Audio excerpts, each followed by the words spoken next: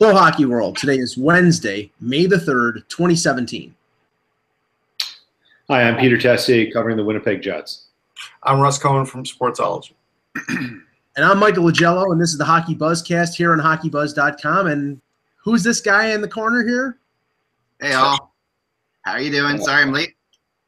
We just started, so you can say you're echoing. I'm echoing. You're watching the HockeyBuzzCast on HockeyBuzz.com. Yeah, I just jumped in. Actually was talking to somebody and chasing a little bit of a rumor that I wanted to talk about for a second. Okay. And that is Jonathan Drouin back in the rumor mill.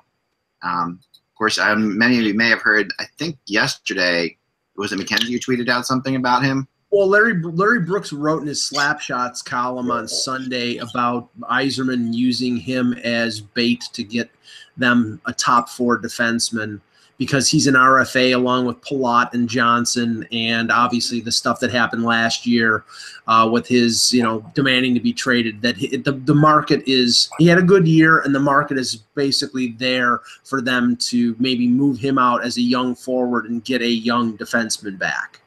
Yeah, and I think that's actually pretty fair an assessment. And the two teams I heard really connected most with him so far, and I've been looking into it like just for about since like 8 o'clock this morning, so 4 or 5 hours, would be Carolina and Montreal. And I'm kind of surprised a little bit by Montreal, but I know that Claude Julien wants to do big things in Montreal. He wants to change everything. I've heard that he's really not happy with the team he has there. So, that's the word on the street. Julien, it's not his team. Carolina has a lot of defense, and Carolina has been talking, of course, about the big word in Carolina seems to be they want to do what the Predators did when they moved Seth Jones for Ryan Johansson. That's Carolina. So. Yeah, but the thing is, all right, so when you make this trade with Carolina, even if you're getting what you believe is to be a top four, most likely you're getting somebody really early in their career, and it's possible that they're not. They're not getting an established top four. They're not. No. Not with Carolina. No, I mean the name with Carolina that's been popping up over the last couple weeks after Elliot Friedman reported about it was Noah Hannafin. And yeah, I don't think you're getting Hannafin for Drouin. I don't. It's hard to say. It is from my perspective. I'm just saying, if it were me, no way in hell I make that trade. Yeah, I would not move. I would not either. And I think Drouin does have a little bit of a stigma on him to a degree, for sure. There was and he's got an agent that people don't like to deal with. That's also true, and that does play into this stuff. Ask people in Edmonton about how Rich Winter fared with a lot of their players back in the day. Well, so, yeah, it definitely plays into it for sure. So, let's extrapolate from that, Aki, the two teams you mentioned, Carolina and Montreal. If obviously, if I'm Steve Yzerman, I'm asking for. You're not going to – I don't think you're going to get Justin Falk, although he's short on – I think he's got 2 years left in his contract. So you're asking for a guy who's 21 or 22 years old, as Drouin is. You're asking for Hannafin, who's a younger player, who's only 20. If you're talking to Mark Bergevin and he's interested in Drouin, the first name that comes out of my mouth is Sergachev. And if he does, and if it's not Sergachev, then I hang up the phone because otherwise, I would disagree on that one, Mike. I think it would be Below because I don't think Claude Julien has meshed with Nathan Below. I kind of noticed that in the playoffs, so I think actually it would be him over Sergachev. I actually heard that name being mentioned. So yeah, but honestly, Russ, I like Nathan Beaulieu. I think he's a good defenseman. Yeah. But if you're talking about a guy who is a top 3 pick, who has shown. I don't think that matters anymore. No, I know it doesn't matter anymore. Once he's picked, he's picked. But I'm saying he's shown that type of ability in terms of being a top 3 or top 6 winger. You can't take a guy who's Beaulieu has been around for a while, and I think that the book is sort of out on him. That maybe at best he's a 3-4 defenseman. You want a guy who's comparably aged.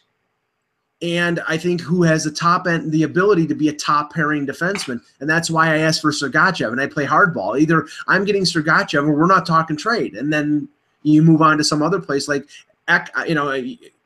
you mentioned last year. You move on to Winnipeg and you look at Jacob Trouba, Peter. Of course. I mean, wait, if Duran's going to become available, go on. One thing to say before Trouba, Bulio or Bulo, however you want to say it. I've heard everybody say everything on him. I get crazy with this. But I'll say Bulio for today. He's still 24. Yeah. And at the end of the day, still could grow a little bit. Sure. As far as mindset, system, right guy, wrong coach, that kind of thing. And same with Durant. I think, but to find comparably aged, you can only find that on Match.com. When we see these trades trying to happen, it doesn't really happen. Jeez. There you go. Thank you. I sure as hell can't find it on Match.com. These happen, Russ. But here's the thing: they do happen now. Like, I mean, we have seen recently trades happen. Like we saw. No, we see trades happen, but when these demands are made that I'm going to trade this like it was for Trouba, but I want this in return, it's almost impossible. Yeah. All right, well, let's talk Trouba for a second. Trouba is available. Teams have been talking. I know Buffalo has interest in Trouba. That's the name I keep hearing. Yeah. Wow. I know Toronto has interest in Trouba. Yeah. New Jersey has interest in Trouba. First of all, Buffalo's interested in any defenseman that's breathing, that's got a pulse, because their defense is that bad. That's true. But so why don't you want? When you look at who you can get back for Trouba, Duran's pretty good. And that's a pretty good. That's a pretty good player. Absolutely, and you could have this wonderful Duran Ehlers line, right? And and it would be putting the pair from the Halifax Mooseheads back together. But it just leaves a gaping, massive flesh wound of a hole in the leg of the Jets' defense. Like, it's that bad. Like, you take out Trouba, it's Josh Morrissey and a bunch of aging guys. Isn't that what's going to happen anyhow, though, Peter? What? Isn't that what's going to happen inevitably anyhow? Maybe, but I mean, the thing I keep thinking about when it comes to this offseason is perhaps we have the ingredients for some really crazy trades because of the expansion draft, which is obvious. Not a great draft. Okay, not great. And the fact that there's this cap scenario going on and teams of cap space and wheeling and dealing in three-way options. I think the Jets would move Trouba, but I don't think they would do it to keep someone like Duran without parlaying someone else into a defenseman. Yeah, I mean, I think they've got the ingredients to allow that diversity to happen. I mean, it makes a Johansson, Seth Jones type deal makes no sense for Winnipeg if they're getting the forward. It makes the sense in the opposite, them trading one of their forwards to get a defenseman, not Ehlers but trading a Brian Little or trading somebody like that to get a defenseman. That deal makes more sense. I think Cheveldayoff is going to stick with what he has said. I think he's wrong, but I think he's going to stick with what he said and say, I want a defenseman, a comparably aged defenseman in a deal to get Trouba. And that's why I don't think Trouba is moving unless they, if Toronto offers Jake Gardiner in a deal for Trouba, it's not going to be head up. It's going to be Jake Gardiner and something else because Jake Gardiner is a few years older and I don't think is as good as Trouba. Here's the thing. The problem, and again, it's not a problem trading Jacob Trouba, but it's a problem because everybody knows he's not going back to Winnipeg. And so that does lower the trade value. And then so now you're trying to match up contracts or something similar because when he gets traded, there's not going to be a lot of term on his contract. And the guy you're getting back, you probably want to get more term. But you're never going to get somebody at the same level as Trouba. You're going to get somebody from another team that's in a similar contract situation or much younger who you think can be Trouba. Like, I don't think you're going to get that equal player. Right. Yeah, you might get – There's no one on offense, it's different. There's no one-for-one in this. No. Maybe you could find a solution where Ron Hextall has been punched in the side of the head and does something goofy, but it's not going to happen. Yeah, but going back to Duran, and I know that you mentioned this team when the rumors when he basically said, I'm not playing for Syracuse anymore. I'm not playing. I'm waiting for a trade. The one that makes all the sense in the world is Colorado because of the relationship and the combo of him and Nathan McKinnon. Yeah. And if you take Colorado at face value in terms of them maybe redoing that franchise, they do have defensemen who might fit what Tampa Bay is looking for. Eric Johnson or maybe Tyson Barrie, although Tyson Barrie is an offenseman. He's not a defenseman, so I don't know how that fits with John Cooper. You don't really have the right defenseman. The funny thing about this is, and I know these teams pretty well, but I haven't put them into the rumor yet, which tells you that I really can't find any information on this being true. But I will throw this out there that this time of year it's very difficult to get people, right? Because you're talking to people. There's a lot of people that just aren't around for teams that aren't in the playoffs right now, or teams that are in the playoffs. They're not going to talk trade with you at all because they're in the playoffs, and that you can't even make that call. You say, you're going to make a trade, because they're in the playoffs. But the two teams that have been most consistently pursuing Drouin have been Nashville and Philadelphia. And it's been fascinating because they both have consistently, back to when we're talking 2 trade deadlines ago when Drouin was available or, maybe available or whatever, and they were talking about it. Both those teams, every time Drouin's names come up, both those teams have been involved in it. Well, if you take the premise that everybody sort of believes is that Drouin is being used to get a defenseman. Right. Nashville makes little sense for one reason. They've got 4 good ones right now, but if they trade an Ekholm or trade an Ellis, then, really I think they weaken themselves. Well, what do they have in their system, Russ? What does Nashville have in their system? Off the top of my head, I got to look real quick.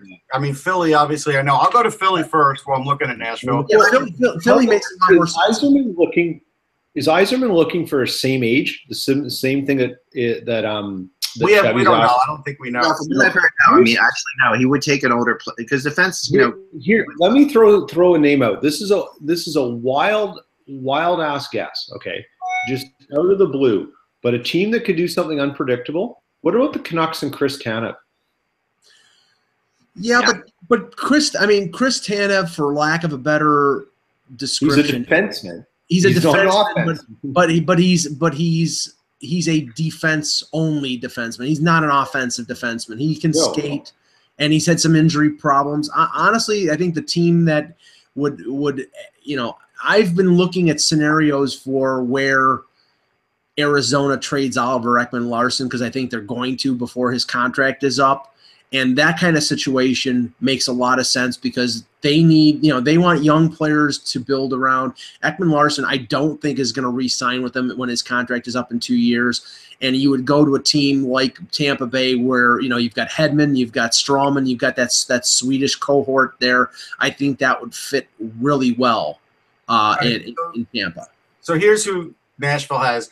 They have Jack Dougherty, who I like a lot, went in 2014, but he's just gotten through his first year in the A. He definitely needs another year in the A, but he could be a really good defenseman with some offense. Alexander Carrier played a little bit. He played 2 games this year.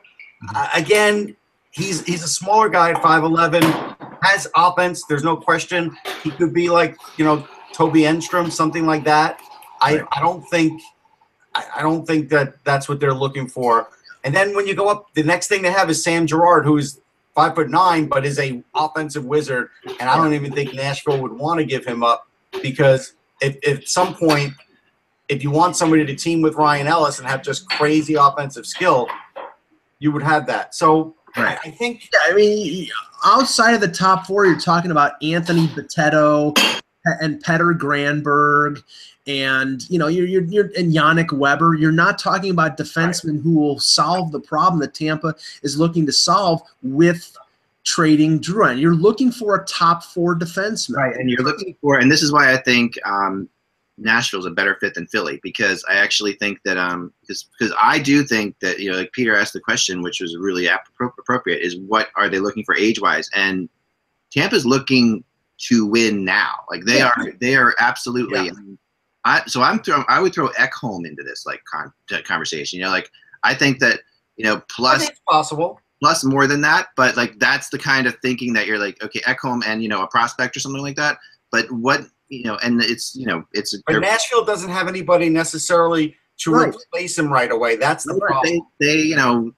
They have a history of I know they have a history of being able to bring find defensemen, right? And they also have they also have money to spend, and they're going to have more money to spend because I know for a fact, that if the Predators make it to the conference finals, that's a huge deal for the Predators as far as next year goes. I mean, that extra money isn't. Let me throw out some wild speculation, and Peter, you're muted, so you have to unmute yourself. What about head up 1-for-1 Drouin for Shane Gostisbehere? Nope. I don't think so. Gostisbehere is way popular here in Philadelphia, despite what happened this year. And I think that I honestly think that Hextall is more in danger than Gostisbehere as the year goes on if things don't go well next year. So I think Gostisbehere's. And I also don't think that's really what Tampa wants. Like I think Tampa is not looking in that direction necessarily.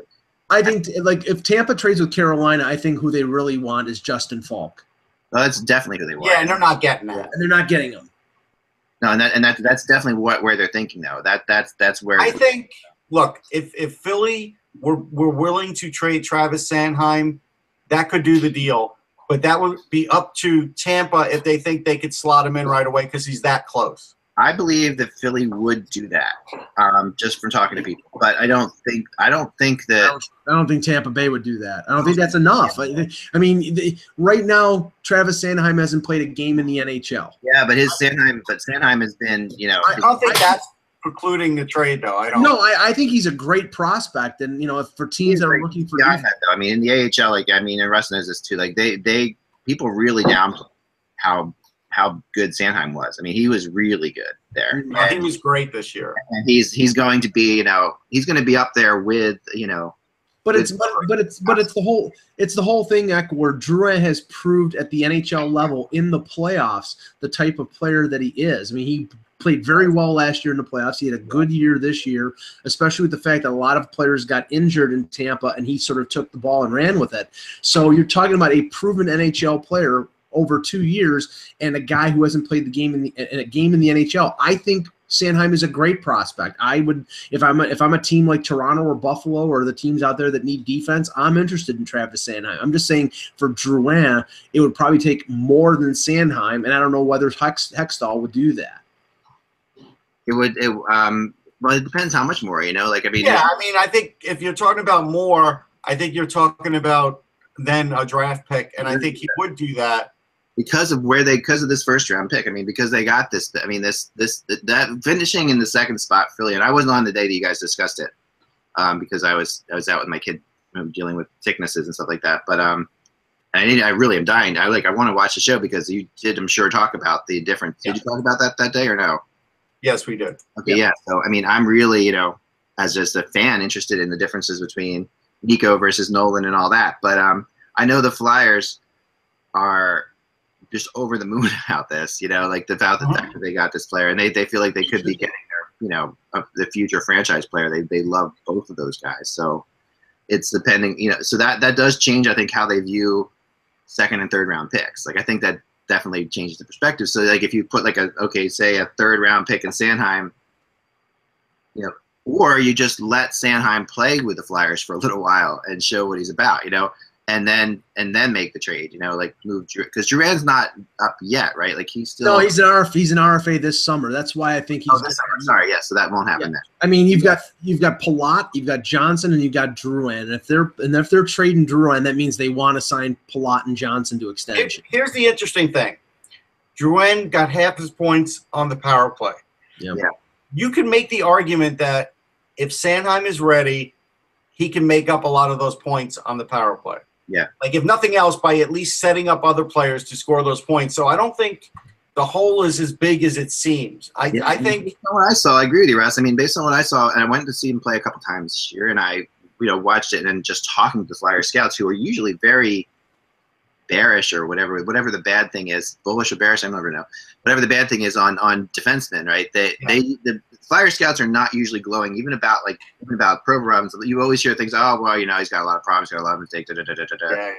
But with Sanheim, it was like it's been like convinced. They're convinced, which is why, because they really like the fact he went to the AHL, which is why I think the Flyers actually want Nico, not Nolan, because that they could send him to the AHL if they had to. I think that's a big deal. Yeah, but there are indications right now that the Devils favor Hischier over Patrick. Right. I mean, we'll be going back and forth on this. We'll see about that the next 6 weeks. I mean, that could be a little bit of gamesmanship, but we'll see. It could be.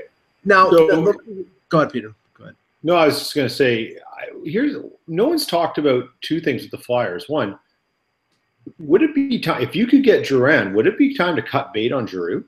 No, they're not cutting bait on Giroux. No, they're not. They can't really. But he has full say. That's the first thing. He does have full say.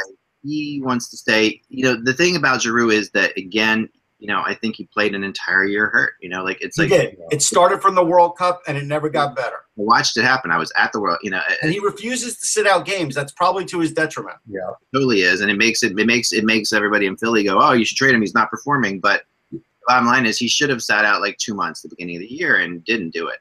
So, if he comes back healthy and reinvigorated, and if you can get him some kind of like another skilled player to play with too in this first or second pick, that'll also play into Giroux's thinking, because Giroux really needs, Giroux has suffered by not having like a guy like Danny Briere on the team, like just a guy who's like completely 100% skilled, and that Voracek is that player, but not. Voracek is much more of an individual type player, and that's why Giroux and Voracek go back and forth. And Voracek wants to skate the puck the whole way himself. That's Voracek's game. So, that's that. So anyway, but I mean, I think it is fascinating. There are some people in Philly, and it's weird. It's a very small group who want Giroux traded. You do hear it, but it's not. Yeah, I just think that's the reaction. That's the reactionary crowd. That's the reaction of a guy who's like getting paid $8 million a year. Scored only, how many goals did he get in the 20s, right? So I mean, you're looking at that. That's the problem, right? So, but I think, but Sanheim, it's not unreasonable to think he could step in and be a top 4 defender. He had 37 points this year. He had 10 goals. 10 goals is legitimate. Like anywhere you get 10 goals as a defenseman, that shows that you have a little bit more going than just racking up assists. And watching him play in the last couple rookie camps, you just really realize. I mean, that's the only time I've really gotten to see him. He's getting stronger. He's gradually putting on muscle and a little bit of weight, but his speed is even better. Like he had a little problem with his skating stride 2 years ago. He no longer has that problem. And his anticipation is crazy. Like he's that's where I think his game's at. He reminds me of, he doesn't skate like Kimmo Timonen or anything like that, but he's got the anticipation that Timonen had. Yeah, and a much longer reach. You look at the situation that Tampa's in right now with their defense. I mean, they've Stroman and Hedman locked up. They just, Hedman's going into the first year of the extension. But if you look after that, Jason Garrison's in the final year of his deal. I think he's slipping. Braden Coburn is Braden Coburn. I don't think he's really changed that much. They've got a young. At this point, Coburn's slipping down the chart, though. Right. They got a young defenseman in Slater Cuckoo, who I think is somebody who will factor in maybe their bottom pairing. And then after that, you've got the statue named Andre Schuster, who I don't understand why he plays in the league because he's terrible, and Jake Dotchin, who might have a little bit of an upside. But, they clearly need a 3-4 defenseman right now. And that's why I'm saying I think it's going to be somebody more established and not somebody who – It doesn't have to be. I don't know. I agree, Mike, that's probably what they want. You could put Sanheim with Braden Coburn as an example, and Coburn will help this kid along. Like, Coburn is great. Yeah, Coburn is – I don't see that as being a bad thing. At some point, someone's going to have to put Sanheim in the league and get him playing. Like it's going to have to happen. And whether I'll tell you why it didn't this year, Peter. It didn't because they wanted him to play top power play, number one guy. They wanted him to do all those things rather than playing bottom pairing minutes on a team struggling. It's an And embarrassment. that makes sense. Yeah. It was interesting because the Flyers managed to stay healthy on defense most of the year too. So you never really saw 3 guys go down at the same time.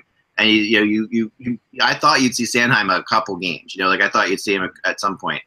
Yeah. But they just stayed healthy. I mean, but he's Provorov is. I think the way the Flyers see it, Gostisbehere is here, Provorov is here, and Sanheim's in the middle. And I really do think they see Sanheim as better than Gostisbehere. And what about guys like Moran and Hag and both of those guys are right. I think Gostisbehere is above them, but Moran they see really high, but not Philippe Myers. Moran's going to be a role player, so he might even play this year, but he's going to be a bottom pairing guy if he plays. Yeah, Myers' defense is going to be crazy. Myers is going to depend on his health because he's had a couple of really serious injuries that it looks like he's come back from. If he stays healthy, he could definitely be a second pairing defenseman with great offensive upside, but that's if he stays healthy. Yeah, which is why in all this young defense, not to get too Flyer-centric here, but all these look, you could potentially have 5 defensemen where Gostisbehere maybe has the most experience of 5 of the 6 defensemen next year, which is crazy, right?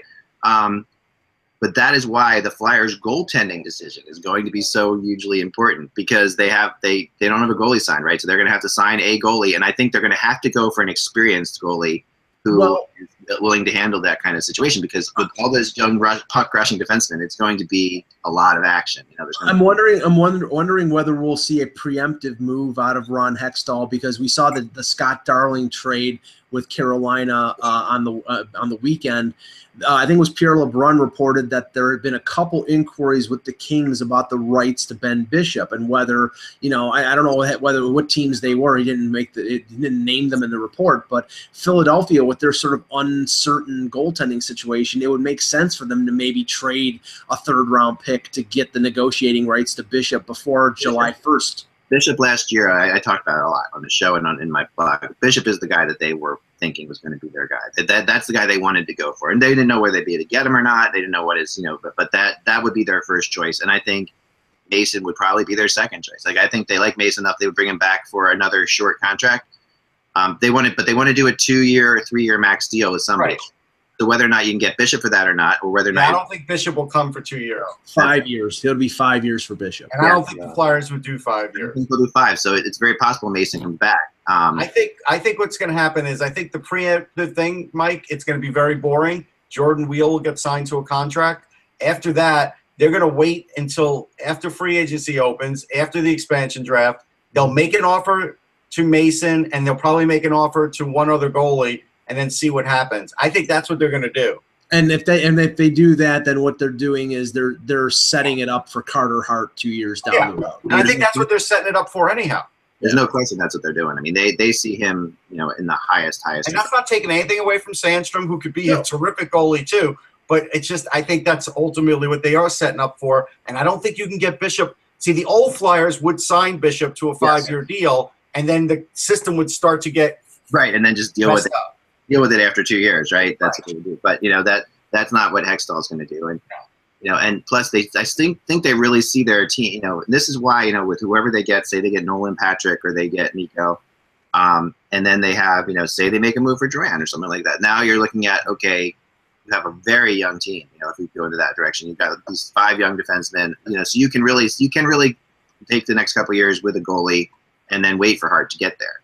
And the expectations in Philly will be very different than they've been in the past because, in a way, 2010, I won't say messed up the Flyers, but it always messes up the team when you over achieve like that. It's a great thing to go to the Stanley Cup Finals, but when you made the playoffs because of a shootout on the last day of the season, your future is very different from where it would have been if you lose that shootout versus going to the Stanley Cup Finals. And I think that really. They're just getting out of that now, but it's and it took 6 years to get out of that. Yeah.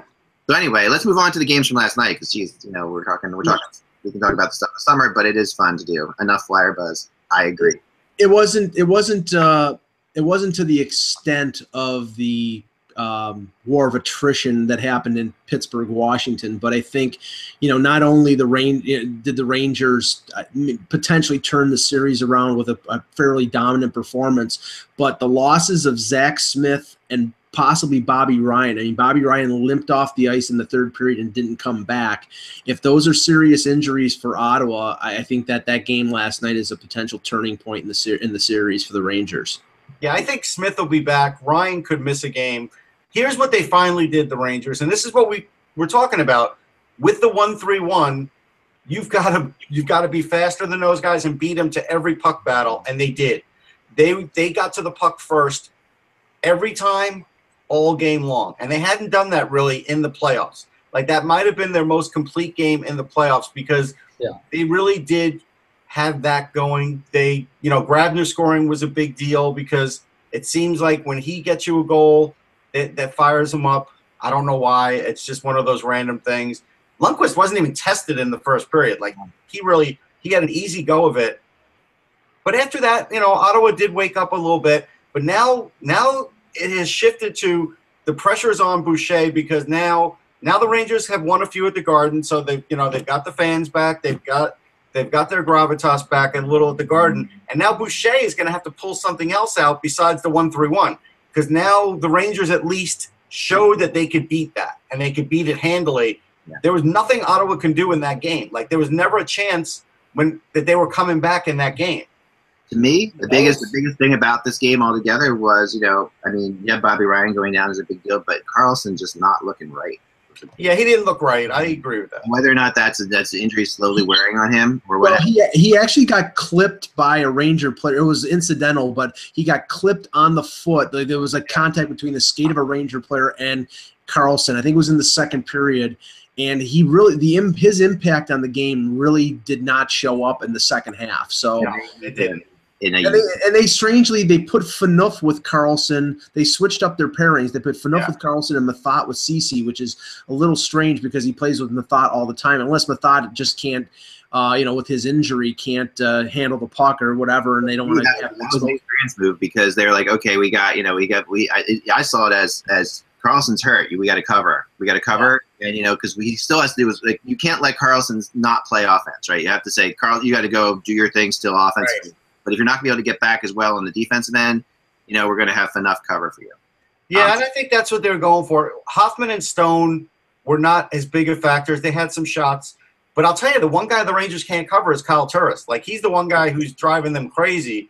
And Peugeot. I mean, come on. Yeah, Peugeot still has a Peugeot is your 2017 come from out of nowhere player of the year. Chris Kontos and John Druce rolled into one. No, I've been a Peugeot. You guys know. I think I've been a Peugeot fan from day one. You bought a jersey, right, Ek? I have a Peugeot. I have every jersey he's ever worn on the wall over there right now. As I said, Russ, this is revenge for talk about minutia here. 1979 playoffs, Kings versus Rangers. Nick Fotiu in street clothes beats up the backup goaltender for the LA Kings during a bench clearing brawl. It was Jean-Gabriel Pageau's uncle Paul. So this is revenge. I got to tell you something. What? You take Nick Fotiu now, even with his hip surgery, he would go and beat up Pageau, the young one. Yeah, I'll tell you that right now. No, Peugeot is a stud. I mean, he's just playing so well right now. He's playing great. So he's a problem too. But this is now switched to all this being. This is tremendous pressure now for Boucher because he's got home ice. The Rangers have flipped the script on him, and now his one trick that has been working for most of the year and the first two games of the series didn't work. Well, and so now we got to see. Well, we said it yesterday, Russ. I mean, Jan and you both said it was imperative that the Rangers got out to the lead and got the MSG crowd behind them. I don't know if I buy the fact that Pierre Maguire said that the MSG crowd is worth a goal. I think that's a little. Yeah, I think that's a little much, but it was louder than I'd heard it in a while. No. Here's the thing about the Rangers. That was the first game this season that they haven't looked reactionary in a game. That's true. They took control of the game. And like even against Montreal, it was Lundqvist save us, and hopefully we catch them. But that was the first game they actually did something that made them take charge. Although Chris Kreider was a bit reactionary when he chopped at Phaneuf's leg and on the power play. I mean, Kreider's got to stop that crap. I mean, he's a talented offensive player. That was an awful penalty. Yeah, it was a terrible penalty. Terrible. No, I agree. I mean, I think it also it's like, when Rick Nash decides to play, it makes a huge difference. I mean, like, to me, that was the first game in the series that Rick Nash decided to play. Just like in Montreal, the first game in the series that Rick Nash decided to play, turned that series around. It's here's the thing. You don't want to rip the guy because he does have other attributes, right? And you don't want to think about the contract. But it's hard when people sort of elevate the fact that he scores a goal. Well, that's his third of the playoffs. 3's not a lot. I mean, if you're talking about a guy who's supposed to be the best offensive player on the team, it's not a lot. Right. It's half of what Pajot has. Yeah. Or it's one less than Pajot had in one game. But everybody overcompensates for this, and I probably went the other way. So I do try and give him credit when he deserves it, and he deserved it for that game. But again, it's only 3 goals. He has not really put a stamp on a game where it's like, okay, he got a hat trick.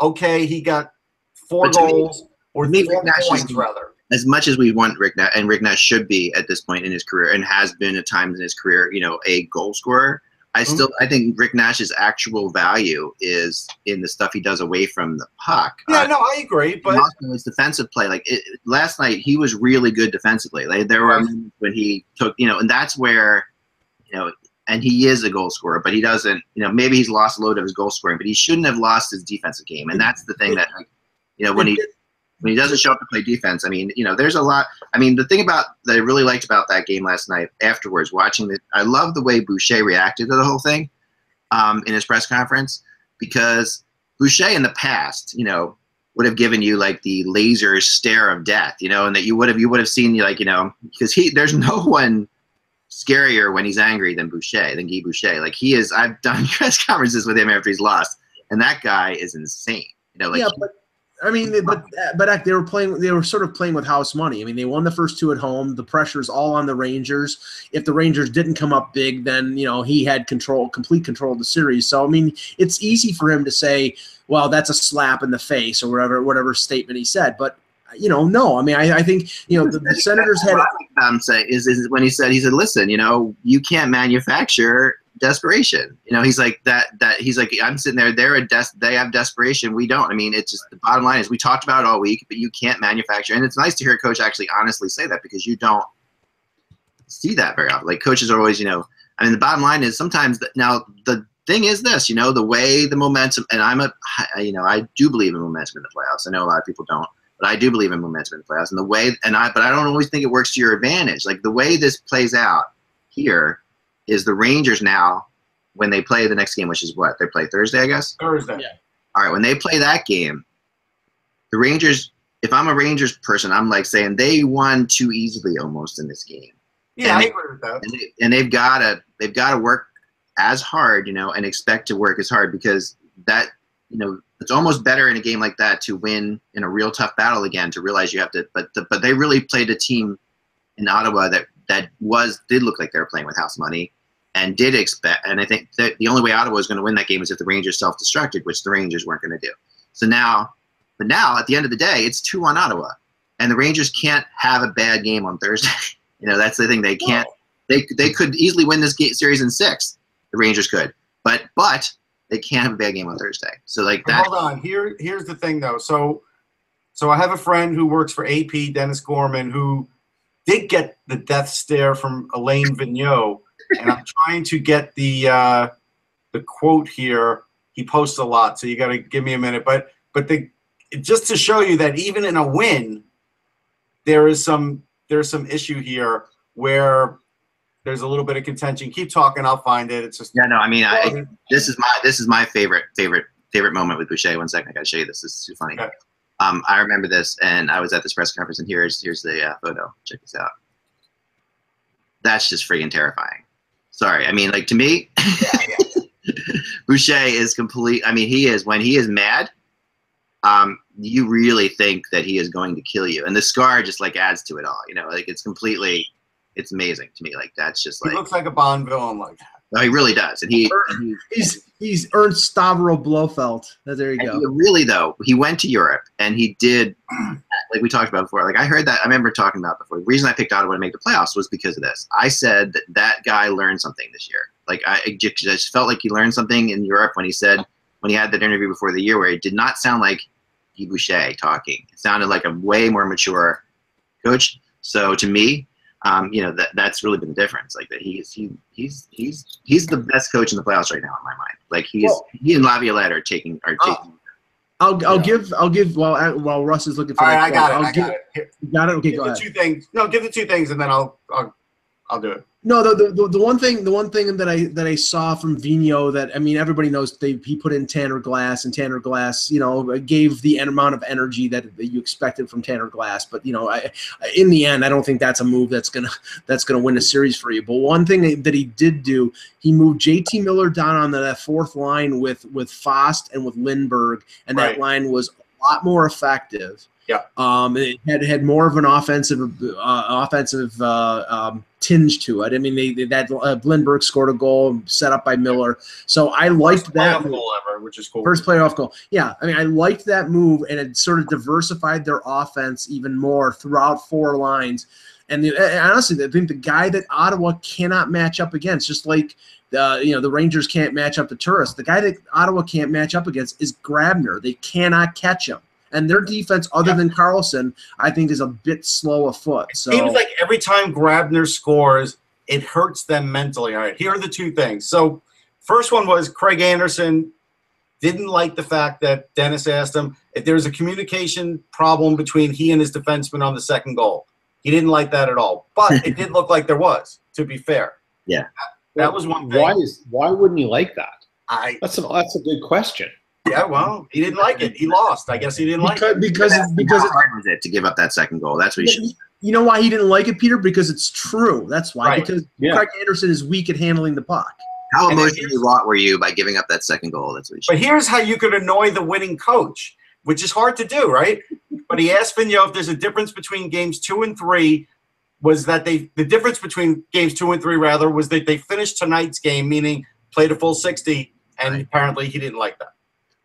Yeah. Well, excuse me. You have a 2-goal lead with 3 minutes and 19 seconds left to go in the third period. You blow it and lose it in double overtime.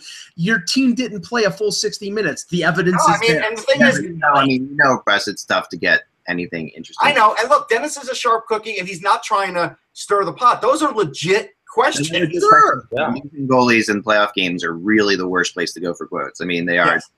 Because those guys are, they're emotionally.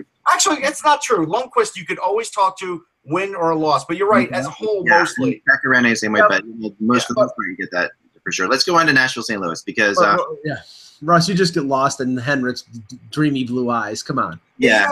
He took his mask off yesterday, mid-game, totally disheveled, right? His hair, he did one hair comb. It was perfect.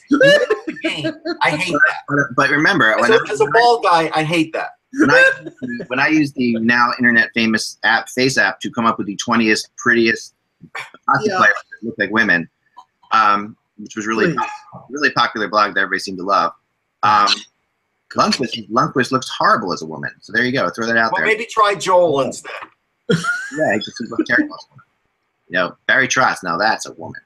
Anyway, so let's move on. Come on, please. Oh my God! I can't believe I just. Faustina Matthews, thank you very much. I'll never get that image out of my head. She looks hot. Talk about the Nationals. Let's talk about hockey and not. How about Jonathan Taves? Come on, Jonathan Taves. Come on, that's really good. Now I'm going to ask you guys something sociological because I don't know what it's called, but I've never seen Peter Laviolette do, and I'm going to say it's either called the crossbow or like this thing? The Pete Townsend, that thing. Yeah. What is it? What is that? The machine gun, whatever it is, he did it. We call that the Elvis. That's the Elvis Presley. That's an Elvis Presley movie. Oh, that's the Elvis punch the air thing. Okay. You had it right. It was Pete Townsend at the end of the video for Rough Boys. Yeah, but that Elvis was before Pete Townsend. Yeah, so Elvis. Okay. You gotta go with Elvis there. He did that on the bench. When have you ever seen Laviolette do that on the bench? That's crazy because I agree with you. Laviolette has never shown any emotion. Nothing. We've seen him in the Stanley Cup Finals twice. Nothing. Okay, that was more emotion. I mean, he knew how important that goal was, obviously. So, but that was more emotion than he, And I think this is why I think he shared so much emotion on it because what they said is that there was that big fight that went on, and that penalty was ridiculous. Like the Nashville shouldn't have had that power play in the first place, but they did. Right? They gave an extra penalty to St. Louis, which was really a bad call. I thought. But I think a call completely generated by Laviolette himself, who argued for that. And when Pierre Maguire was saying, Laviolette's thrilled about the fact that he got that extra call because he was really yelling that they should get a power play. We should have a power play. We should have a power play. So I think that he argued for that call. Then they score on that power play. I think it all kind of plays into Laviolette was just fired up that they scored that goal. So all right, that game. Can I say one thing about a player who's going to be an RFA this year that is just shocking to me? That is taking over the playoffs for the Predators is Victor Arvidsson. Yeah. Oh yeah. We talked about him before. He, for whatever reason, this is like his big awakening. He is so good in both sides of the rink. Like, he's great defensively. He's a great penalty killer. He's crazy fast, obviously. He's super skilled. He makes really good plays. He actually reminds me of Jonathan Drouin in a lot of ways on the offensive side of things. Defensively, he's way better than Drouin. You want to complicate things even further for Nashville, and I'm sure they'll worry about this after the playoffs and just accept all the success that they're having right now. Not only Arvidsson's an RFA, Ryan Johansson is an RFA. Yep. So you're talking. That's always fun. That's going to be a great time. We've had, like, how many blogs have I written about Ryan Johansson contract? I believe they'll get him signed. I think he's happy there. I think he realizes that this is his place, that he's not going to go anywhere else.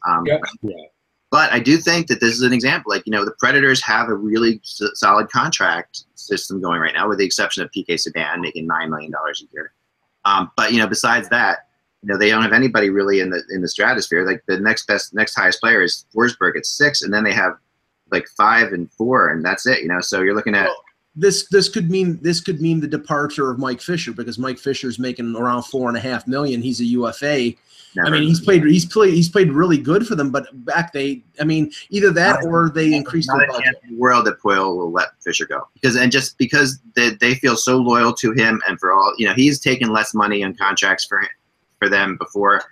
He'll take less money again. It's not like Mike Fisher needs the money, and he loves playing there. He's so fan. This is like Shane Doan was in Arizona. It's very similar to that in a way.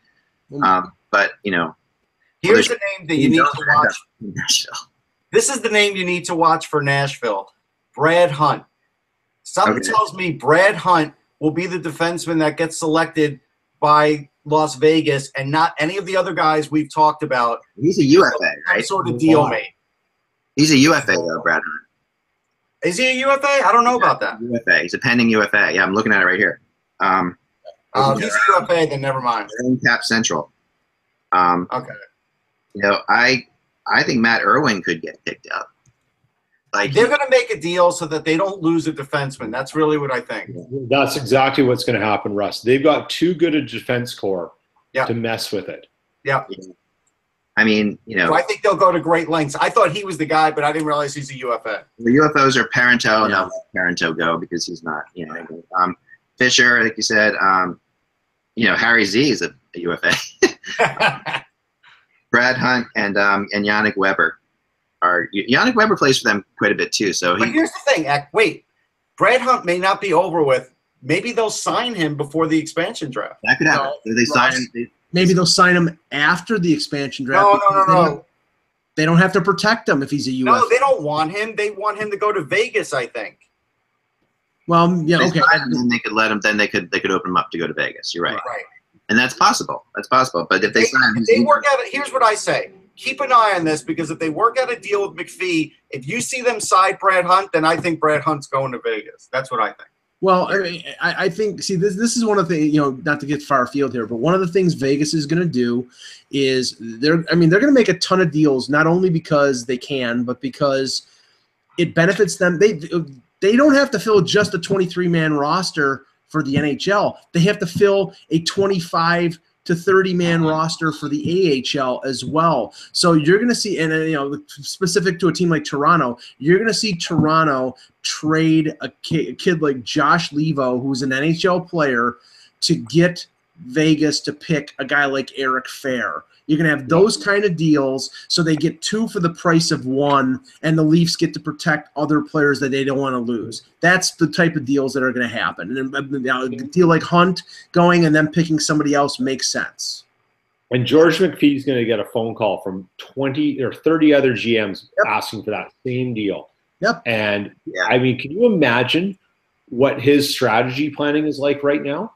I mean, it's got to be absolutely incredible. I mean, his whiteboard's going to make Steve Bannon's look civil. Don't go there. Wow.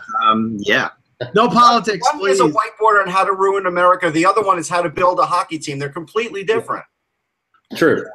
Yeah, right. Just build. No, the whiteboard to ruin America is at the Democratic National Committee.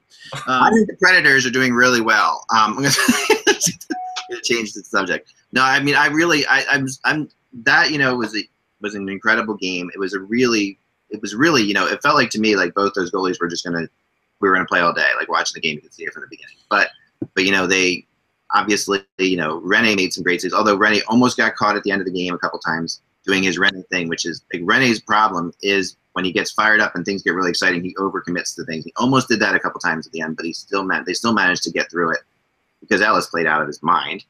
And you know, basically, yeah. So at the end of the day, you know, it seems like the Predators. Do we think they're through? I mean, do we think that they're going to go through now at this point? I mean, I thought they were going through anyhow. Yeah, I did too, and I think that this is going to be tough for St. Louis to even take. I mean, for the Blues, this is a real uphill battle now. I do think Laviolette's unlocked Yarncroc. I do. I think he is getting the most out of him. Yeah, no, he is, and it's another player. You know, they really have they've shown a lot, and they're, you know, despite the fact that Fiala, you know, that was a big loss, they really they're still really piling it on nice. Let's move into tonight's games really quickly. I talked to somebody that had a really interesting theory on Ovechkin. Okay, because what's happened now with this whole thing is the ship. You know, Rossi wrote the article we all talked about. It was a little bit crazy, but it was at the same time, you know. There has been a big groundswell among the NHL now that Ovechkin is guilty. You know, like he has like gotten away with something, and that he was guilty on that deal. You know, that when you look at it, you know, like if you watch Ovechkin on that play, he does two-hand Crosby, right? You know, to the head. It's like it's a crazy situation. No. It was to the shoulder, and then it hit the head. Yeah, but it's the shoulders close enough when you're two-handing somebody to be. I agree.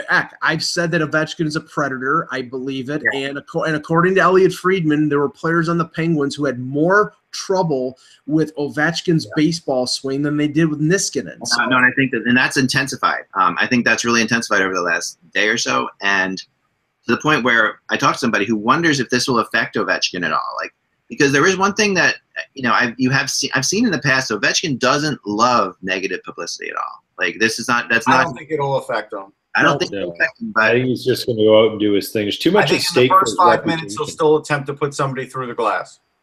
Yeah, he has the ability. He has.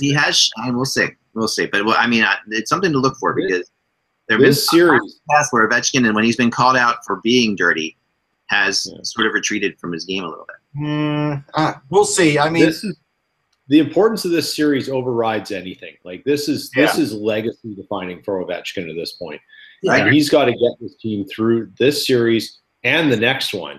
Yeah. And he should be playing that way. He should get dirtier, frankly. I don't know if he can get dirtier, Peter. Yeah. Let's start there. No, but you know what? He will. I agree with Peter. He's going to be even more of a bull in a china shop than he has been in the past because this is his opportunity. Without Crosby there, you know, he has got to take the next level and try to dominate. And if he doesn't, I mean, honestly, right now the impression of Alex Ovechkin overall as a playoff performer, as a performer for Russia in the Olympics, is of a choker. And if he steps to the forefront and gets the Caps past this series, even without Crosby in the lineup, I think he cleans that away a bit. But if they lose, I think that's cemented. That's etched in his tombstone. Choke artist. I think it's a team thing. The choking thing is a team thing. I can't call the guy a choke artist when he's almost a point a game career in the playoffs. I can't. Yeah. And the Penguins have to be really careful about how they treat Ovechkin tonight. Like there's so much anger, there's so much intensity going on. I mean, you know, that Ovechkin is going to get run tonight. There's no question about it. And maybe the refs will let that go a little bit because they realize what happened and they know what's going on. I don't think the Capitals on the power play tonight, the Penguins are in trouble. They can't. Well, there's no Sestito. We were wondering. There's no Sestito. Yeah. But here's the thing. Pittsburgh can't run Wilson. Leave Wilson alone. You're going to lose that battle.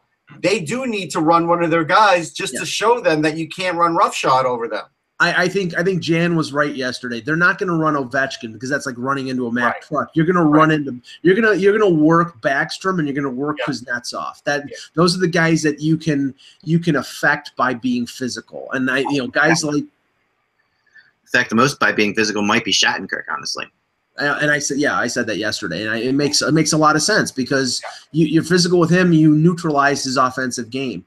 One little note here because we mentioned it earlier. Bobby Ryan should be good for Game 4, but Zach Smith looks to be doubtful. Also, Anaheim Edmonton tonight. Patrick Eaves has a lower body injury. He is doubtful for tonight. And that's big game there, Anaheim Edmonton, because I think if Anaheim does the reverse of what Edmonton did, wins both in Edmonton, I think Anaheim's winning this series. I mean, right now, Edmonton's playing really well, but I still am questionable about Talbot and how many games he's played. And I still don't. The same. I will say that. Yeah, he did not look good in Game 3, and I think Anaheim really started to put the pressure on Edmonton's defense, and Edmonton's defense has played better than they have recently, but I still think they're not that great. Peter, how do you see this one playing out in Edmonton, Anaheim? I think Anaheim's going to keep pushing back, and it's going to be a tie series, and then all of a sudden the Oilers are going to realize, you know what? We're in a best of 3, and we only have one game at home, and now we got to win on the road 2 more times on the road, or at least 1 more time on the road, and it's going to get even harder. Yeah, I agree with that. I do. Here's the thing, though. Anaheim last year, you remember, against the Predators, they lost the first 2 games at home and won the next 2 in Nashville. This is how this played out, right? Mm-hmm. Of course, the Ducks lost in Game 7. The problem here is, this is either a 6 or 7 game series for the Ducks to win, right? So if it's a 6 game series, all right, maybe if it's a 7 game series, you're looking at the Ducks in a Game 7 again at home. That's like, and I know Boudreau's not there, but it doesn't much matter. It's like, to me, it's the same situation. It's like those on that team. I think it's different now. Yeah, I do. I think it's different, and you can say, well, Randy Carlyle's last Game 7 was around this time 4 years ago and didn't turn out too well. But Game 7's a crapshoot. Let's be real about that. Exactly. It is a crapshoot. Well, but because it's a 7-game series, there's so many variables that go into a game of hockey anyways. Yeah. Why not, but in theory, a better team will win more often than a less better team. But as you further in, the gap closes, particularly in the playoffs. So now you've got so many variables going on. Now you multiply it by potentially 7 games, and it does become a crapshoot. Odd things happen. Posts here, hot goalie there.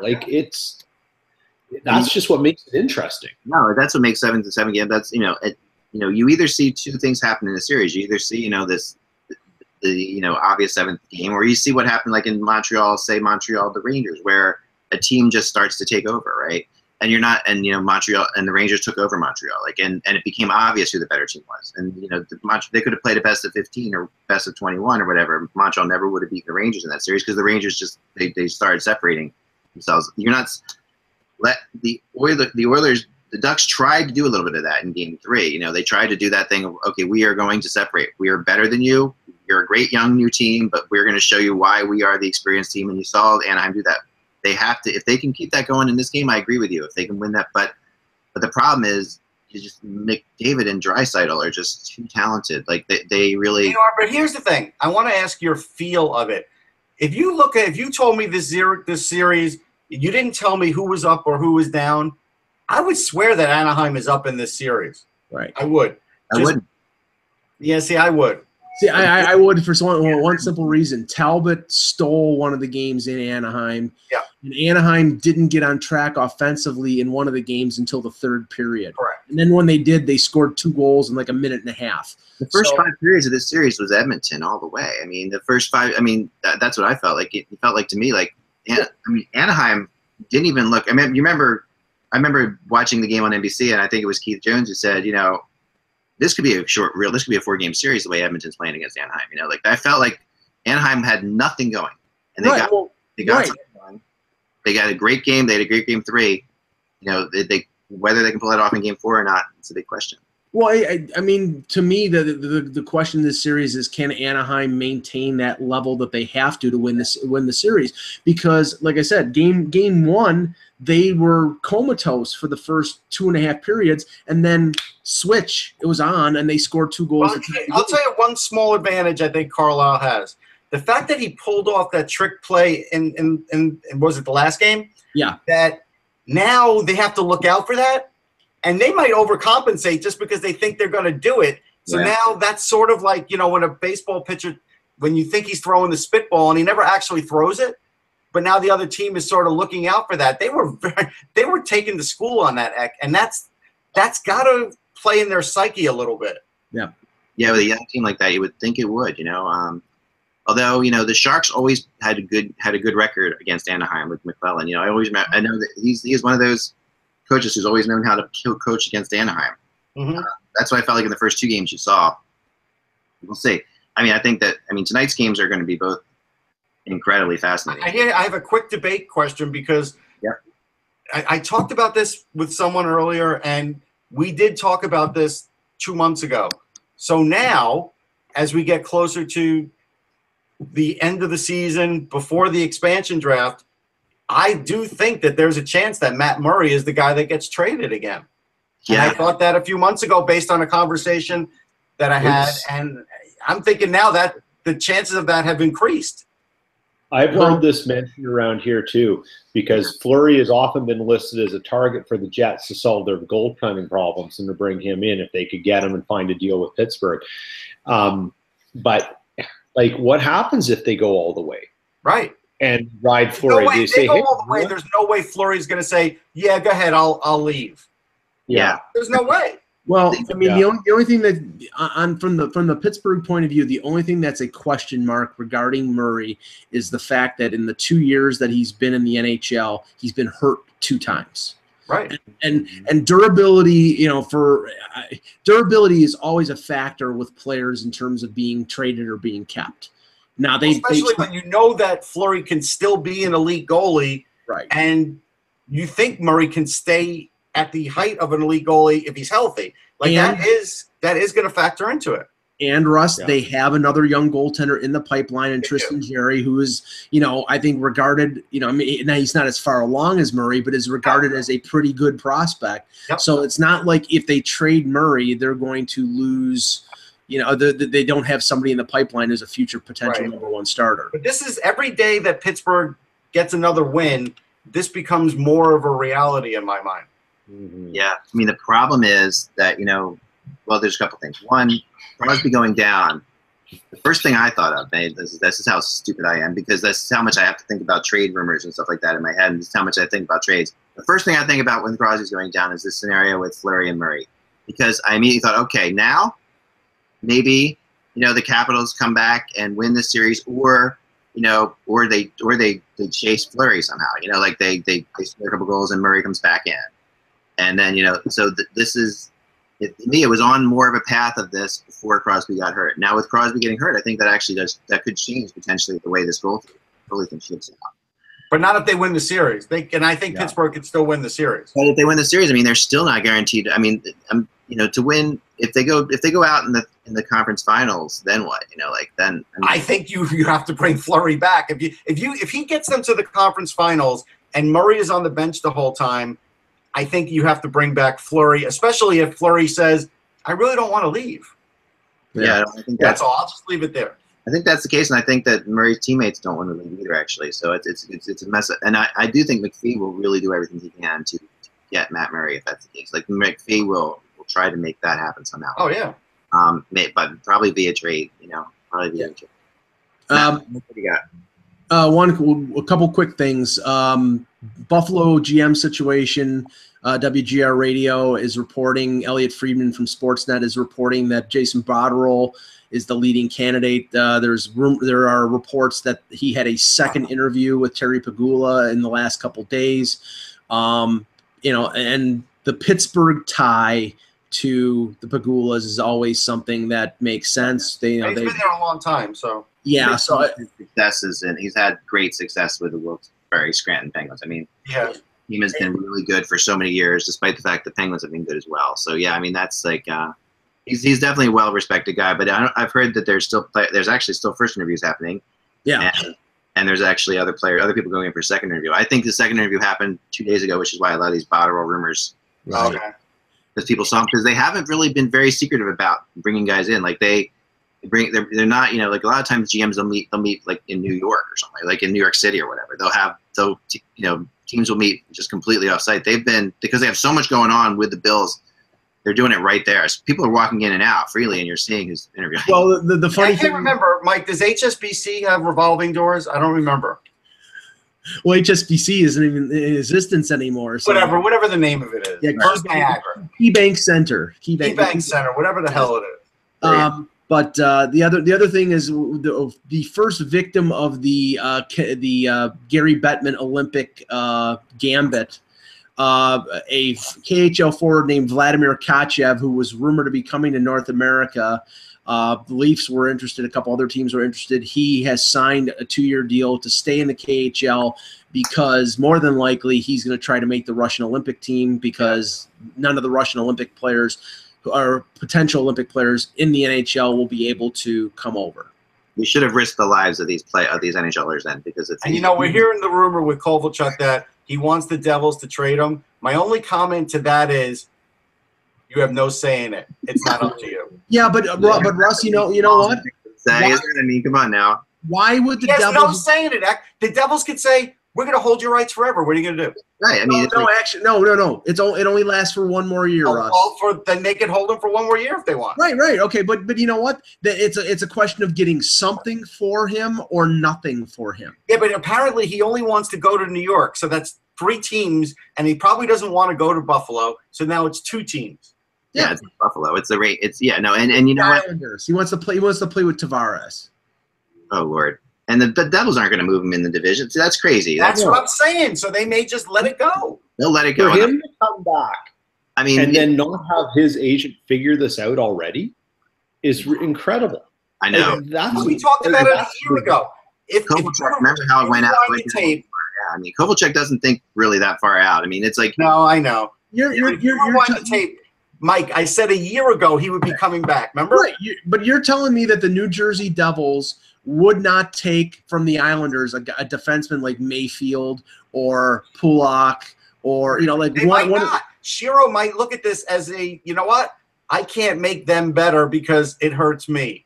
It's not worth it. But Shiro knows that the Devils are 2 or 3 years away from being good. How much Kovalchuk really has to give still? I mean, it's like that's a big. Well, if he plays with Tavares, it could be enough that it gets the Islanders to a Stanley Cup. No. He could surprise us.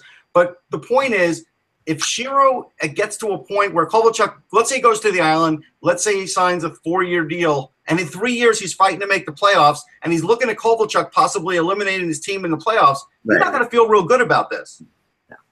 No, not if it's just for Scott Mayfield, no offense to Scott.